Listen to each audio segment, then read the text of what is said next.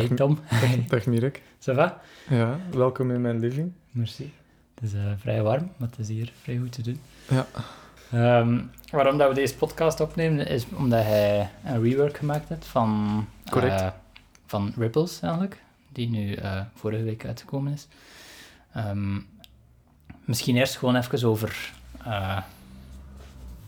uw voorgeschiedenis, wat dat je gedaan hebt hiervoor en hoe dat je met muziek van start gegaan bent en zo.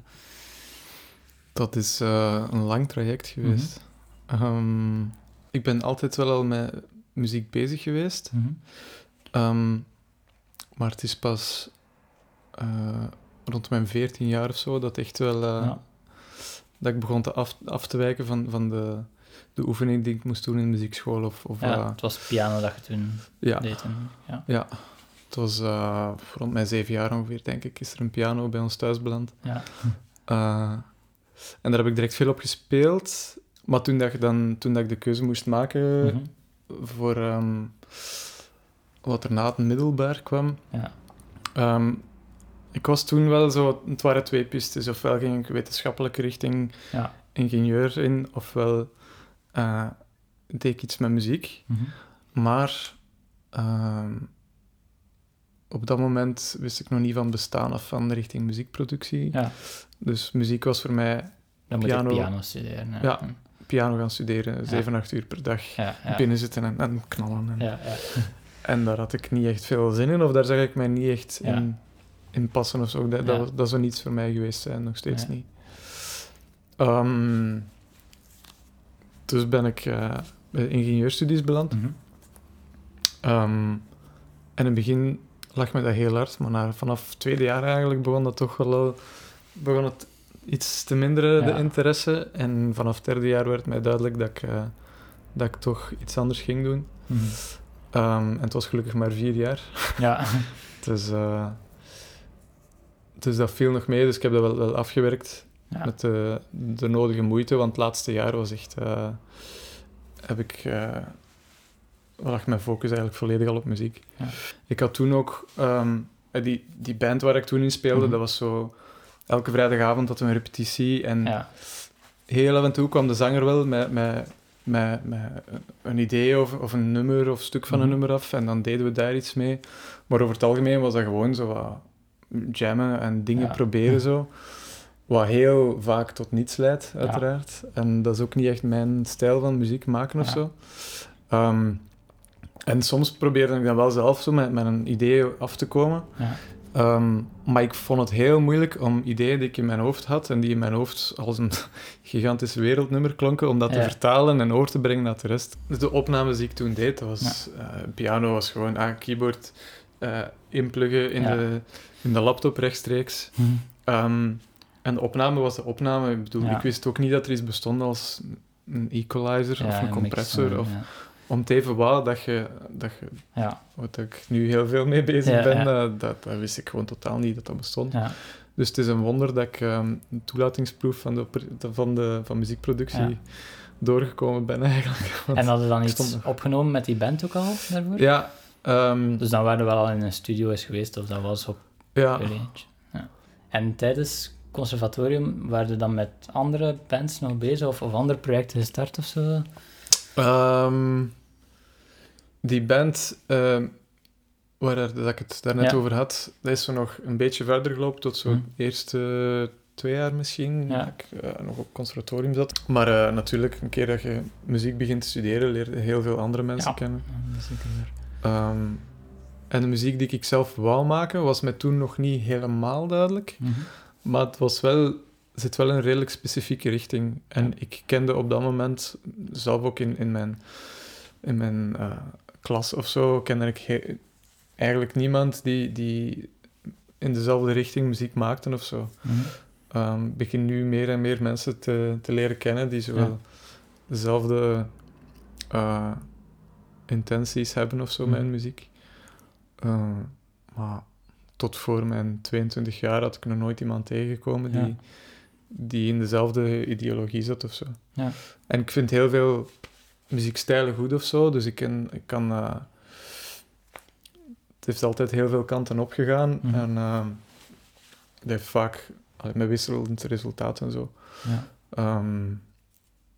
Maar vanaf dat ik wel de tools en de mogelijkheden had om mijn eigen muziek echt zo goed mogelijk vorm te geven, is er heel veel mogelijk geworden natuurlijk. Ja. Outer is het project waar dat je nu ook nog vooral... je eigen project waar dat je nu vooral nog mee bezig bent.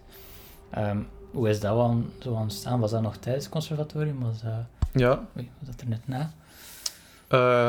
Dat is halverwege wat ontstaan. Ja. De eerste demo's die ik... De naam Outer was er toen nog niet. Ja. Maar van de eerste keer dat ik dacht van oké, dit gaat er richting uit van de muziek die ik wil maken. Dat was al 2013, denk ik. Ja, maar om dat dan een vorm te geven van wat voor arrangementen, wat voor muzikanten sleept je erbij. Werkt je met gastzangers, zingt je zelf. Drums is nog een heel moeilijke. Ik heb heel lang niks met drums willen doen, omdat dat heel snel ook overheerst. Net als vocal, een beat is ook heel krachtig. Ja. Ik wil enkel drums eigenlijk, en ook enkel vocals, wanneer dat echt een meerwaarde zijn. Ja. Ja, dus het was wel een proces om tot Outer, wat dat Outer nu is... Ja, en wat Outer nu is, bestaat dan... Dat is 2016, denk ik. Dat het eigenlijk gevormd is met de mensen die er nu zijn. Ja. Maar het was wel al... Dan waren we met de mensen die er nu zijn, maar daarvoor heb ik wel zeker al 2 jaar de nummers en de muziek in een bepaalde richting uitgestuurd. Was dat geen heel lange periode om aan dezelfde muziek te werken? Als je zo lang bezig bent aan die nummers en de identiteit van je band, worden ze niet beu na een eindje voor jezelf? Niet dat die nummers daarom dan niet goed zijn, maar gewoon om zo lang... Ik heb dat zelf soms ook, dat ik misschien zo lang al werk aan een project had. Ja, het waren ook niet altijd dezelfde nummers natuurlijk. Maar ik ben wel iemand die liever 1 ding zo goed mogelijk maakt, dan zo 10 verschillende dingen te werken die dan zo wel oké zijn, maar... Hoeveel nummers waren er voor de plaat van Outer?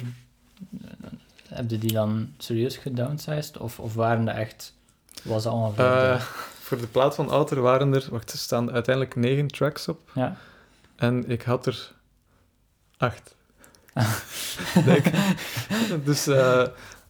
want we hebben alles dan... we hebben alle nummers samen ingespeeld in de studio in Luxemburg. Ja. En daar waren er... Of 9 dat er toen waren. Daar zijn nog 2 tracks van gesneuveld die dan toch niet helemaal erbij pasten of zo. Ja.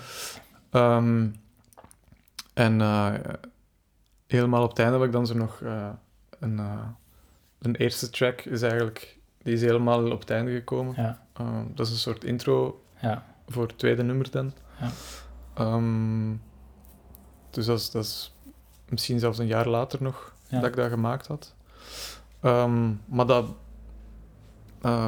dat vatte wel de vibe voor mij van... dat was heel duidelijk dat de binnenkomer kon of moest zijn. Zo.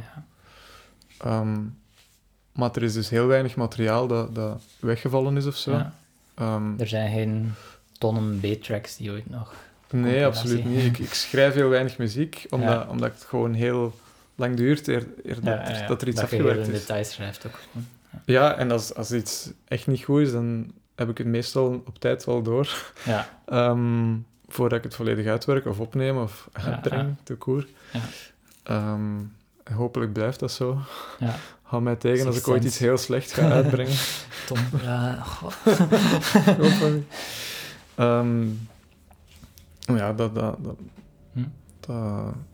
Maar daar hadden wel twee schools of thoughts in een beetje. Mensen die inderdaad tonnen schrijven. Ik denk dat in een interview met John Hopkins was dat ik gelezen had, dat hij zei van, je hebt mensen die voor een album 100, 150 tracks maken en er dan 10 van kiezen. En dat hij zei van, ik schrijf 10 tracks en maak van die 10 tracks 10 versies of zo. Ja. Dus uiteindelijk zit ik waarschijnlijk ook aan die 100 tracks, maar het is ook een beetje gelijk bij u, denk ik. Het is ook gefocust op die 10 nummers, die 10 ideeën, waar dat ik wel echt van overtuigd ben dat er daar iets mee kan of moet gebeuren. Ja. Dat zijn inderdaad 2 verschillende methodes die je niet altijd zelf kiest, denk ik, of in de hand hebt. Ik denk dat bij mij ook vaak een kwestie is dat ik heel moeilijk een idee kan loslaten. Ja. Ben nu ook met een nummer bezig dat in mijn hoofd heel veel potentieel heeft, maar het zit nog niet in zijn... Het is nog niet volledig op zijn poten gevallen of zo. Ja. En ik ga dan ook heel moeilijk al aan iets anders beginnen. Ik wil dat nummer echt zo goed mogelijk kunnen afwerken. Ja. Dus tegen dat ik aan een volgend nummer kan beginnen, zijn we weer een paar maanden verder. Ja, snap. Wat dat bij mij enorm helpt op dat vlak, om zo door te hebben of dat een idee het waard is om te ontwikkelen, is om iets tijd te geven of zo. En niet te gehecht worden aan het idee hoe dat in je hoofd zit. Allee, als ik begin aan iets en dan denk ik, en dan komt dat erbij, en dan komt dat erbij, en dat gaat zo klinken. Dan kan ik daar heel gehecht aan worden, omdat dat een soort van wereld in mijn hoofd wordt. Terwijl dat auditief, dat misschien niet zo heel speciaal is, of niet zo bijzonder. En hoe verder dat ik kom, hoe sneller dat ik leer werken, en sneller naar iets anders ook gaan, om dan 2 weken later terug te luisteren, en eigenlijk heel objectief te kunnen zijn van, puur muzikaal doet dit het echt niet. Ja. En dit was eigenlijk wel goed en had ik totaal niet opgemerkt 2 weken geleden. Dat is zo'n recente ontdekking of zo, wat dat mij wel helpt op dat vlak. Ja, dat ken ik heel zeker, omdat een nummer van begin tot einde is bij mij een extreem lang proces. Ik denk dat er weinig mensen zijn die er langer over doen om een nummer af te werken of zo. En ik probeer er wel aan te werken zo. Ik heb vorig jaar en dit jaar ook zo wel een nummer dat is dan puur een piano-track, solo piano, gemaakt voor Piano Day. Dit jaar was hij gelinkt met een Zweeds label waar ik mijn releases mee doe. En dan die 2 tracks die ik daar uitgebracht heb, zijn echt op een half uur beide geschreven of zo. Ja. En want meestal duurt het super lang om iets af te werken en je hebt zo oneindig veel mogelijkheden en je kunt altijd dingen aanpassen en verbeteren. Ja. Maar soms, voor alles dat je aanpast, gaat er ook iets verloren. En soms is dat iets dat niet erg is om verloren te gaan. En soms wel. Ja. Dus het is zeker ook wel voor mij toch persoonlijk zeker interessant om af en toe wel eens iets te maken in een heel korte tijdspanne en daar dan ook gewoon af te blijven. Ja. En kunt dan misschien x aantal tijd later nog wel iets oppikken en iets helemaal anders mee doen of zo. Ja. Of het gewoon inderdaad laten zijn en laten rusten en dan x aantal tijd later merken van oké, dit is echt goed zoals dat is of zo. Ja. Je hebt nu gewerkt aan die rework van... Hoe zijn je daar juist aan begonnen? Want eigenlijk was het ook een beetje een vaag plan van mijn kant om zo reworks te doen. Ik vind het een beetje raar om remix te noemen, omdat ik wel ergens een grotere creatieve vrijheid wou laten aan iedereen die eraan werkte.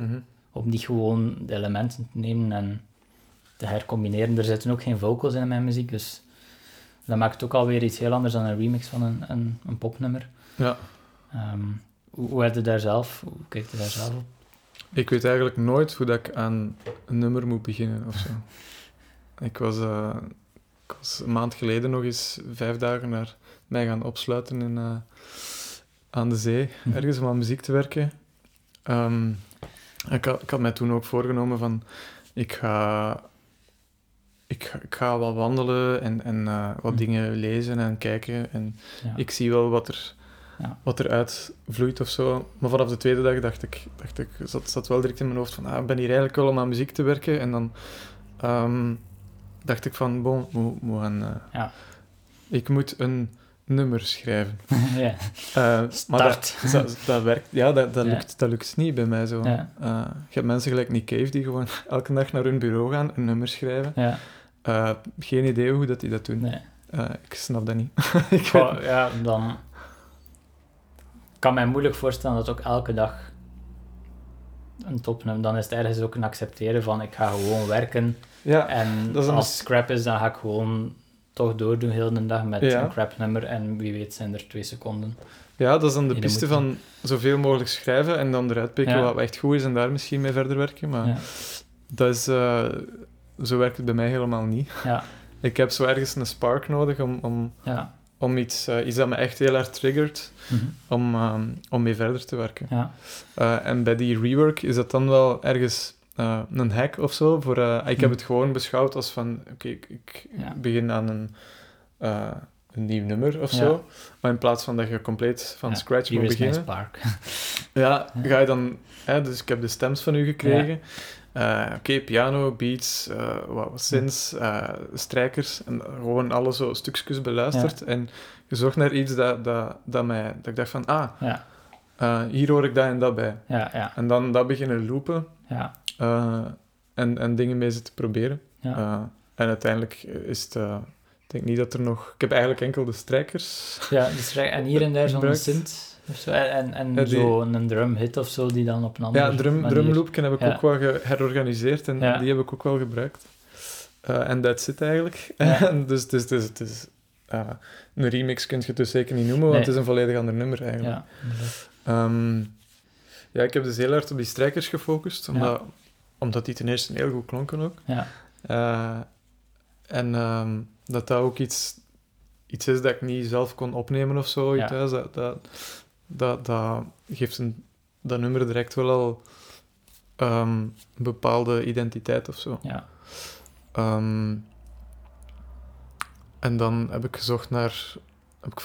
Dat was in het begin wel al duidelijk dat ik uw piano niet ging gebruiken, dat ik alternatieve piano ging erop zetten. En ik had dan wel redelijk snel zo iets dat ik dacht van, oké, dit is wel tof. Daar kan ik van alles mee doen, maar ik zat er dan toch sneller vast mee dan gedacht. Het klonk mij te veel als een instrumental van iets. Dus ben ik toch weer bij vocals uitgekomen. Dat is ook zoiets van, wanneer gebruik ik vocals, wanneer niet. Dat hangt puur van de track af. Ik weet nooit in het begin waar dat gaat eindigen. Dus dat is... dat vind ik een interessant ding tussen uw muziek en mijn muziek. Ik heb nog nooit het gevoel gehad dat ik zou weten wat te doen met vocals of zo in mijn muziek. Ik heb nog nooit een track gehad waarbij ik dacht, hier, dat ik er iets bij hoor of zo.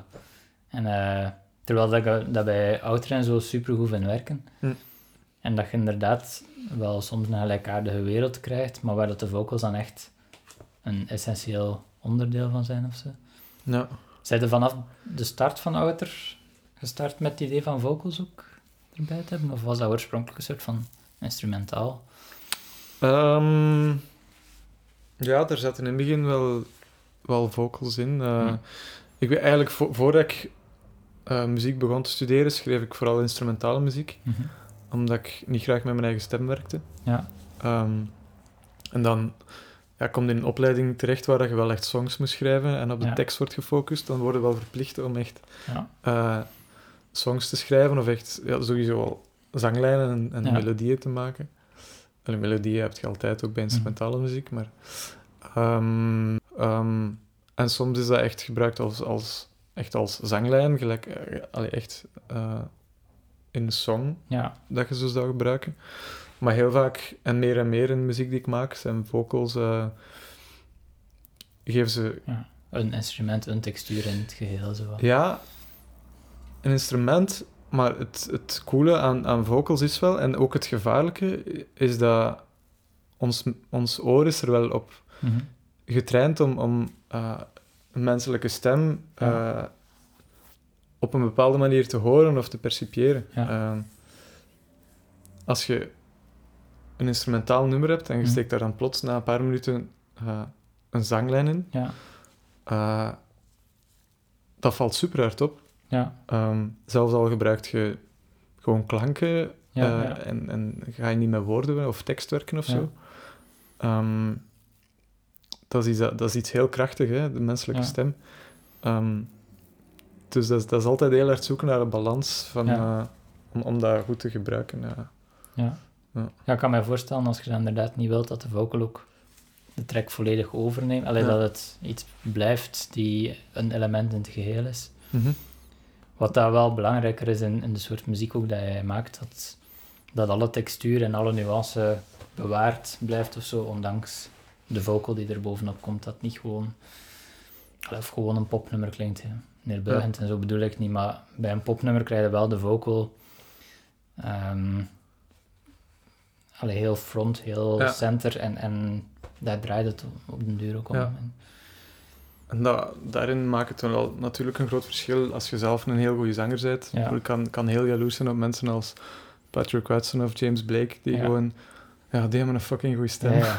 En dan is het gemakkelijk om nummers te maken met een goede zanglijn op, want je hebt het gewoon altijd bij u. Ja, dat is waar. Terwijl het bij mij altijd wel een tussenstap is. Ook voor de rework van uw nummer ik had eerst zelf dingen daarop ingezongen. Ja. Maar ik voelde heel... Dat is heel persoonlijk natuurlijk, want misschien vinden andere mensen dat wel werken, maar ik vond mijn stem niet werken voor hetgeen dat ik er mee wou doen met de vocal. Dus heb ik weer al andere zangers moeten gebruiken. Ja. En zangeres. Het is wel nog één... Mijn stem zit er ook nog wel ergens in. Ja. Zo'n Easter egg. Ja. Vind de stem. Het is wel duidelijk, maar... Ja. En schrijfde hij aan de piano? Of direct in... Of op heel verschillende manieren? Ja. Zoals ik daarnet zei, weet ik nooit hoe dat kan en hoe ik moet beginnen. En ik probeer wel zoveel mogelijk te vermijden om gewoon... aan de piano te zitten en wat te spelen en zien waar ik op bots. Omdat je dan heel vaak in dezelfde patronen terechtkomt. Dus de meeste nummers die ik schrijf of uitwerk, ontstaan door gewoon een melodie die, weet ik veel waar, onderweg, of als ik probeer in slaap te geraken in mijn hoofd, opduikt. En soms slaag ik erin om die vast te leggen, soms niet. Ja. Dat is wel frustrerend als je denkt van shit, ik had een keigoed idee en ik weet het echt niet meer. Ik vind die dictafoon-app wel vrij handig. Maar als je zo in je bed ligt en probeert te slapen en er slaapt ook iemand naast u, dan is dat niet altijd evident om... dat snap ik. En dan denk je van... Want je bent zo nog niet aan het slapen, maar je denkt van, wacht, probeer nog even verder uit te werken in je hoofd of zo. Ja. En voordat je het weet, ligt in slaap en is het weg. Ja, inderdaad. En dat is jammer. Maar dat is op die manier... Dat is mijn favoriete methode om te werken, maar dat is ook iets dat... Soms komt er iets en soms niet. Ja. Maar er zijn heel weinig nummers dat ik echt puur... Van puur aan de piano te zitten... Dat daar zo uitgekomen zijn. Maar bij mij merk ik vaak dat inderdaad, als ik aan de piano ga zitten met nul... met niks. Dat gaat niet. Dan, dat gaat, maar dan kom je op alles wat je al kent. Dan gaan je vingers exact naar die akkoorden en heb ik zelfs een vaste toonaard of zo. Ja. En terwijl als ik aan de piano ga zitten met iets om aan te werken, een materiaal dat ik ooit geschreven heb of zo, of wat ik nu eigenlijk tegenwoordig super tof vind, is om heel mijn schrijfproces zonder piano te doen. Maar met een modeler, met elektronica, met dingen die geen toetseninterface hebben, dat ik zoveel mogelijk daarvan weg ben. Ja. En als ik problemen tegenkom, om dat zo'n paar probleemoplosdagen te hebben aan de piano. Want dat werkt wel nog altijd keigoed voor mij, om gewoon dat dan op te zetten en dan intuïtief te reageren op oké, maar het heeft hier nog een soort van B-deel nodig met een paar dezelfde akkoorden en een paar akkoorden die zo aan een andere weg uitgaan. Wat kan ik doen? Go. En dan werkt het wel heel goed om in die vertrouwde omgeving te zitten of zo, denk ik. Ja, maar niet als startpunt. Nee, inderdaad. Ja, als ik echt niet meer weet wat doen, dan durf ik zelf eens een gitaar. Ja, idem. Dus dit jaar met wat gitaarlessen begonnen en dat is gewoon ook al, omdat je op een andere manier... Ja, je gaat andere noten... Je vervalt en het werkt ook compleet anders. Je hebt vormpjes en je hebt dingen die... het is een hele andere manier van over muziek denken ook weer. Ja, voilà. Of mijn viool. Of gelijk dat je zegt, inderdaad, dingen zonder toetsen of gewoon puur op je laptop dat je wat... Ja. Ik vertrek ook heel graag gewoon vanuit sounds. Je hebt sommige sounds die heel veel dingen oproepen of zo. Ja. En waar dat je onmiddellijk dat of dat bij hoort. Ja. En dat kan ook een heel goed vertrekpunt zijn. Ja. En betrek je soms andere mensen in het schrijven? Of ik vind dat heel moeilijk. Schrijven? Ik vind het heel moeilijk. Eigenlijk niet. Mm-hmm. Ik ben aan het denken, hè. Niet echt in het schrijven zelf, maar wel om een nummer zijn uiteindelijke vorm te geven. Ja. Zeker als je dan andere muzikanten gaat gebruiken. Ja. Heeft dat wel zijn meerwaarde om die marge en ruimte te geven om daar iets mee te doen. Ja. En de ene muzikant heeft er meer nood aan dan de andere, of bij de ene werkt dat beter dan de andere. Ja. Maar in het schrijfproces zelf vind ik dat heel moeilijk om al iets te delen of naar iemand door te sturen zonder dat ik het gevoel heb dat het al de moeite is om iets mee te doen. En dat kan misschien wel iets zijn dat ik dan vaker zou moeten doen. Ja. Of dat op zijn minst het overwegen of het proberen waard is. Maar en hoe gaat de situatie dan in de studio? Heb je voor de muzikant, heb je een soort van arrangement uitgewerkt van het nummer dan al? Soms met wel. De lijnen en laat de lijnen die hij geschreven hebt dan los om de muzikanten te laten doen? Of vraag je toch van ergens in de buurt te blijven van wat dat je in je demo gedaan hebt? Of? Als ze niet in de buurt blijven en ik vind het niet goed, dan trek ik terug aan de koper. Ja. Maar soms is het gewoon beter, hè. Ja. Zeker als je met zangers bijvoorbeeld dan ook werkt. In mijn geval met bijvoorbeeld Arne. Een keigoeie zanger die niks van muzikale opleiding heeft. Dus die werkt heel intuïtief. Ja. En die gaat ook de zanglijnen dat ik schrijf, gaat die interpreteren. Ja. En soms iets anders mee doen. En soms denk ik van, nee. Dit moet je doen. En soms denk ik van, amai, veel beter. We doen dit. Maar ik vind dat wel moeilijk in die situatie, als ik al heel lang gewerkt heb aan een nummer, om die om dat demo-arrangement los te laten. Ja. Of het kan soms moeilijk zijn voor mij om dan overtuigd te worden dat wat dat de persoon doet echt beter is. Ook al zou ik objectief gezien een jaar later misschien zeggen, maar dat was 1000 keer beter wat dat hij deed. Maar op dat moment ben ik soms zo gehecht aan de lijnen dat ik al zo lang gehoord heb of zo. Ja, dat is gewenning zeker. Ja, denk het. Ja, en een soort van kill your darlings. Hè. Wat jij zei van niet graag een idee afschieten of loslaten of zo. Heb ik soms ook met heel veel individuele kleine ideeën in een nummer of kleine lijnen of zo. Dat ik denk van, ik weet dat het misschien beter zou zijn voor het geheel als dit weg is, maar het blijft toch wel echt een coole 5 seconden of zo, 3 keer. Ja. En dan kan het tof zijn om daar dan weer iets anders, ergens anders wel te gebruiken of zo.